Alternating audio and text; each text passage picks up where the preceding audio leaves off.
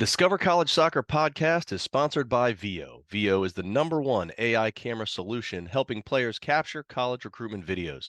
Check out their new starter and family options by clicking on the link in the description or visit Discover College Soccer to learn more. Hi, everybody. Welcome to Discover College Soccer. Today, I'm lucky enough to be joined by Coach Nat from Catawba in North Carolina. Welcome, Coach. Thanks so much. Happy to be here. Yeah, good to have you. I drove near your school earlier this summer on my northern adventures. Um, but really curious to hear more about it. But let's start talking about the recruiting side because you and I are talking middle of November. You guys just wrapped up a solid season, but a lot of the questions I get around this time are, well, are coaches really recruiting in the fall because it's the middle of their season, and should I wait to talk to them until after? Kind of how much recruiting are you doing during, that meat of the season? Very little. Um, Typically, what I say to guys is kind of circle back around now. So these last 2 weeks have been as busy for me as preseason are because every single recruit that I've been even remotely interested in is reached back out kind of middle of November. So if there's a profile we see that is different, let's say, we'll still do that within the season.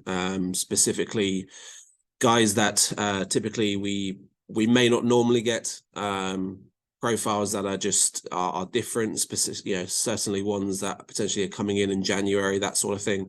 But very rarely do we do that, and typically it takes a backseat to everything we're doing, and we're already doing 70-hour weeks anyway. So November. Middle of November hits, and then it's all guns blazing until around about March. Okay, well, I'm assuming you're hot and heavy on the class of 24 right now. Um, when do you hope to wrap up that class and really focus on the next class? And also in this time frame, since you're allowed to talk to the 25s, how much of your Mm. recruiting is dedicated to them versus the 24s? Yeah, there's a difference between hope and expectation. The hope is that we're fully done by the end of January. That's the hope. That's obviously, I think, most colleges' ideas. So you can kind of start looking ahead now. The reality is that just doesn't work that way. So the last 2 years, we were still actually signing guys in the summer for the upcoming fall. So literally a 6 week turnaround between the end of recruiting and the start of the fall season. So plan would be end of January, but I would say for anyone looking, colleges are still looking into April and into May. In regards to 2025s, Division twos, I'd say, are a lot different than Division ones, strictly because most of the guys that are playing are international these days, right? So with internationals, you're typically looking at one of two types of players. The first players are guys that are playing, non-league or men's football. So you don't know about those until the spring anyway. And then the academy guys, you don't know whether they're going to get cut until March or April time anyway. So when you're looking ahead for 2025s, there is quite literally zero people on my recruiting board right now. Haven't even given it an inkling of thought, especially with the COVID stuff, and not knowing who's coming back for their fifth year and all of that stuff. Recruits coming in should be grateful that this year coming up is the last year. I think in regards to recruiting, it will go a lot more normally now. For the last 4 years, it's wait and see what those guys are going to do and come back before making any decisions on anyone else. So kind of typically have 5 classes of people with those COVID seniors as well as freshmen. But now that's going to be ended come next fall. I think people can start looking more ahead within the Division two landscape and try and targeting those sorts of guys.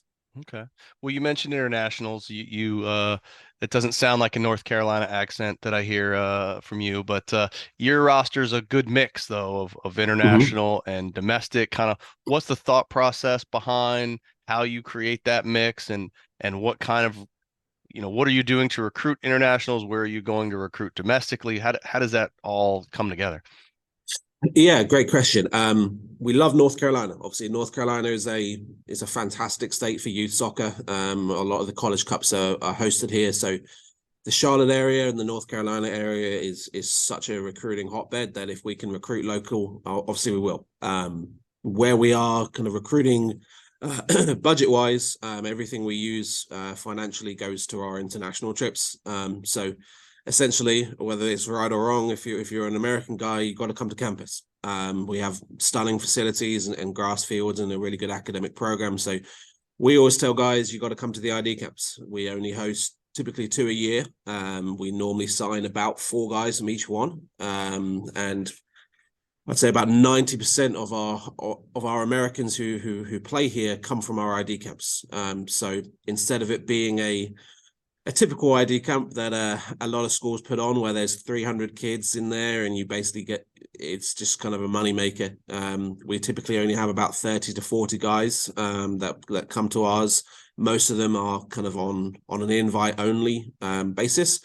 And we actually play our entire squad during those events as well. So they're part of the sessions. So you get to kind of see if anyone can stand up with playing with our guys and the tempo that they play at. And then obviously against them, are they going to get torn apart if they're a defender? Are they actually going to do anything on the offensive side of the ball, just to see whether they have the potential to be at that level. In regards to recruiting outside of the States, obviously with my accent and being in England, I'm pretty well connected. So do a lot of our recruiting kind of in Europe, which means I get to see my family and then kind of go off and do those sorts of things.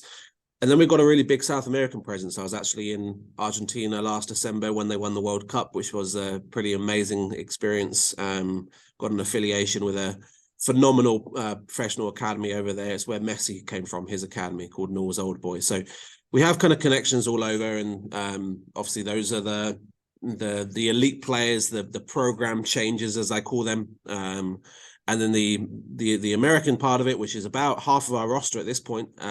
We do have guys outside of North Carolina as well that we do target for sure, just from really word of mouth. It's not really tape, it's not really video or anything like that. It's strictly guys coming in and showing out. It's such a difficult landscape for those guys, solely because again you're deciding between which ID camps to go to. Kind of, are the coaches real in their interest? Is it like a spam email that's sent out, which is sent out to hundreds of people? What are they kind of looking for? And I'll just encourage people to know whether you've got a personal email or a relationship with a coach before making those trips. Look at the ID camps. Look at how many people were signed from those ID camps. Are they actually targeting people, or are they just trying to make money for the coaches? So it's a difficult one, but we'll go to maybe one or two showcases at most in a year. I'll be in Raleigh this weekend for the big NCFC showcase and do some recruiting there. But even there, if I see somebody I like, my recruiting pitch will be, hey, we need to see you on campus. So that's kind of where we're at. Okay. Do you work any other, do you or your staff work any other camps, whether that's different schools or the exact or future 500, that kind of thing? Do you dabble in that at all? Yeah, a little bit. Especially when they're in Charlotte, and obviously it's close to us. We'll do that. I love working with the kind of the big D1 camps as well.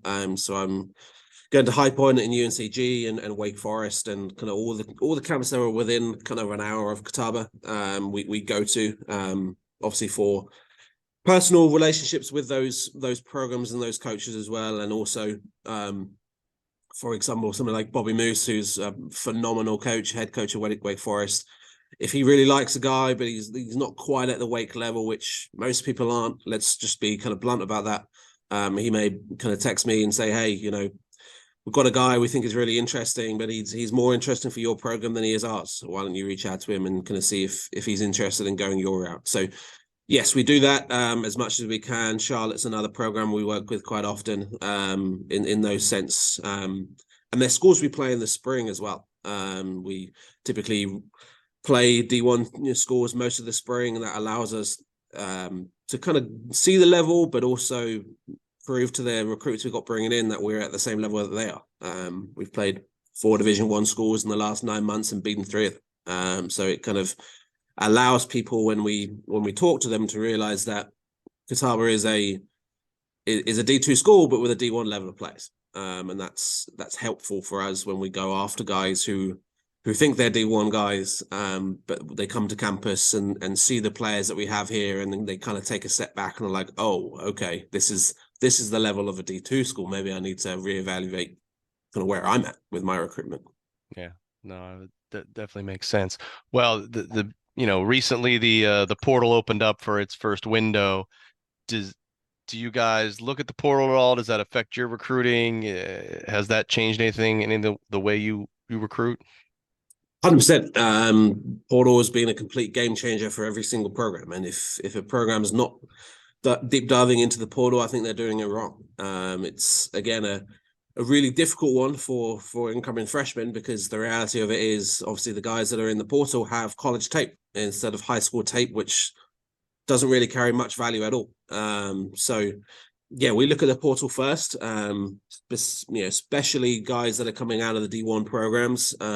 Again, having that experience of being in those programs is such a key to us culturally, but also ability-wise as well.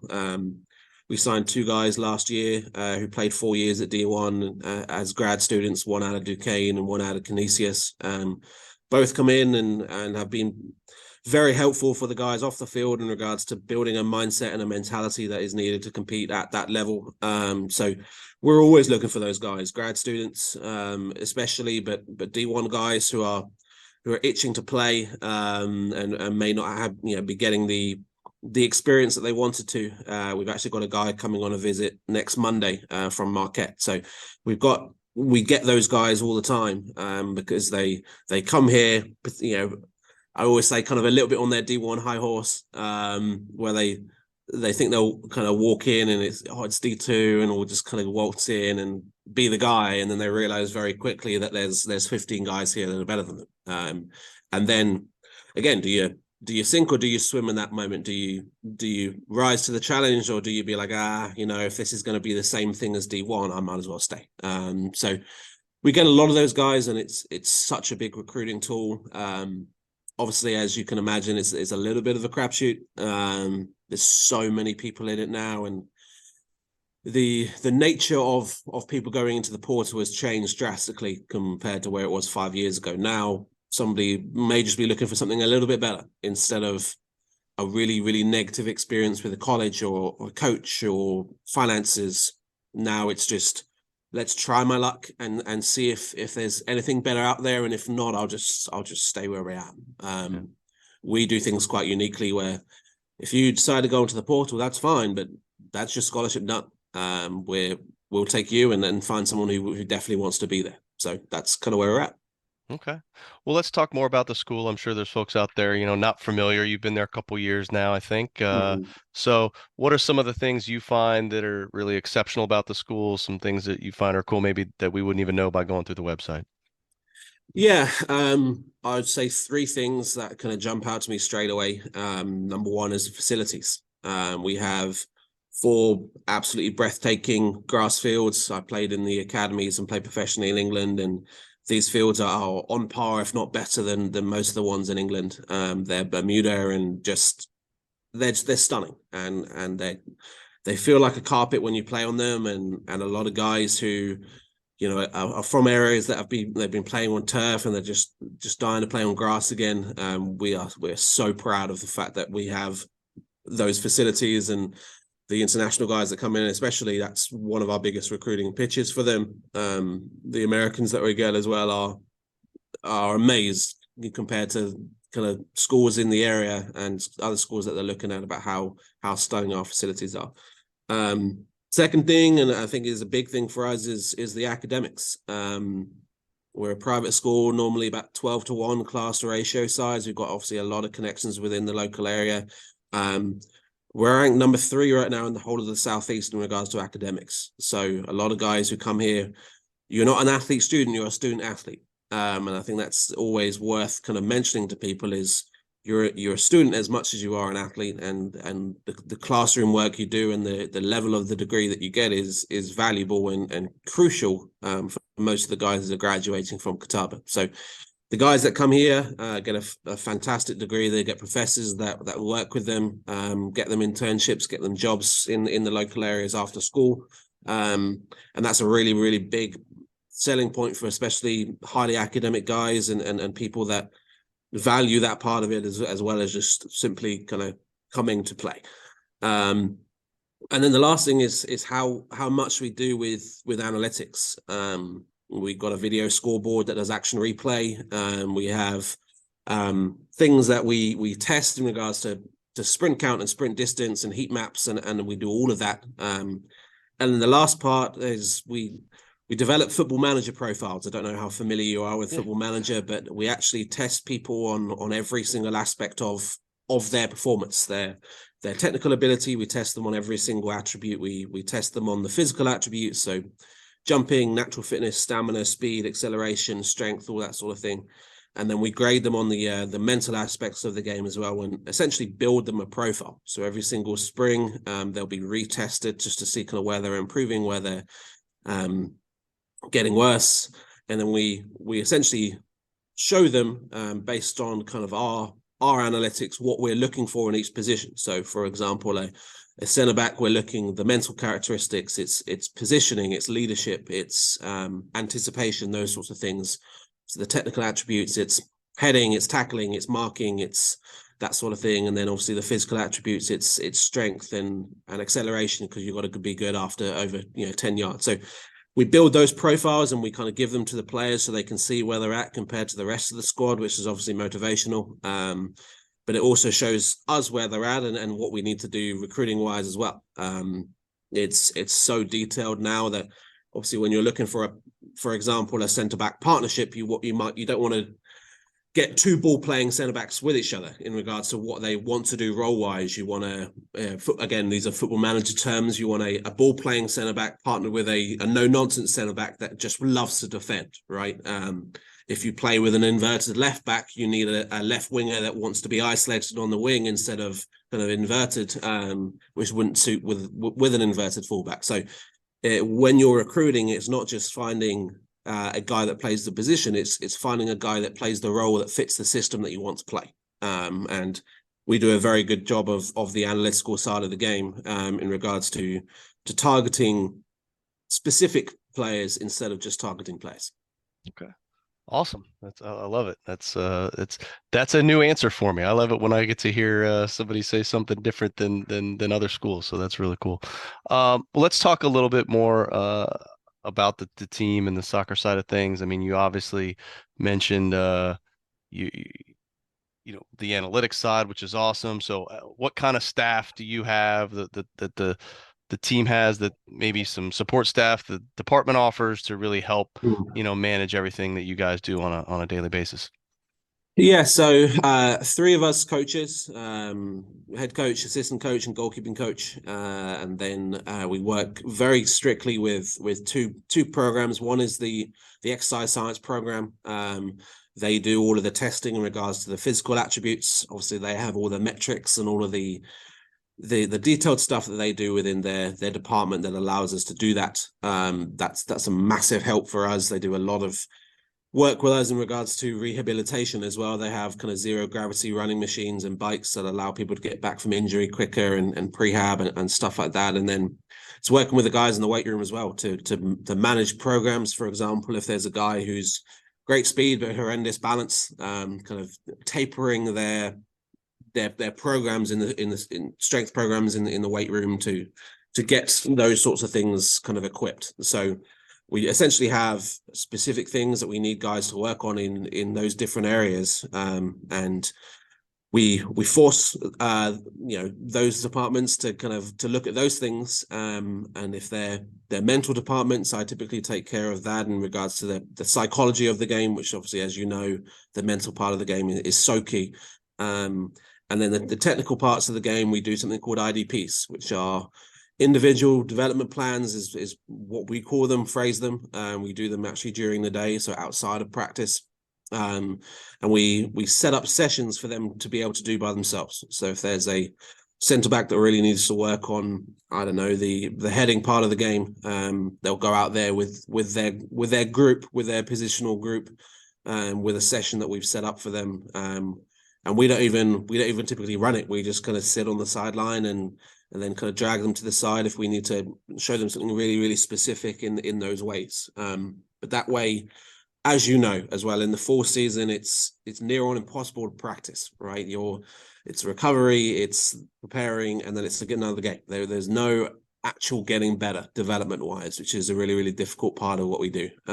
So instead, we use those things to aid those development. Obviously, the guys that aren't playing as much, if they're kind of new freshmen and those sorts of things, it's a really key part to them to be tested, to be graded, to kind of see where they're at, and then do sessions during the season when they may not be, getting on the field and growing that way, to actually find ways to continue to develop during the season instead of just going, well, I'm just not going to play and I'm just going to wait till the spring and then I'm going to figure it out. Actually forcing them to do things in the season as well. So that's kind of how we do things. Okay. Awesome. Well, hey, you've been super generous with your time. We covered a lot of ground, but I always like to end these the same way. And that's if you had one nugget, one piece of advice you wish every parent, player, family going through this process knew, what would that be?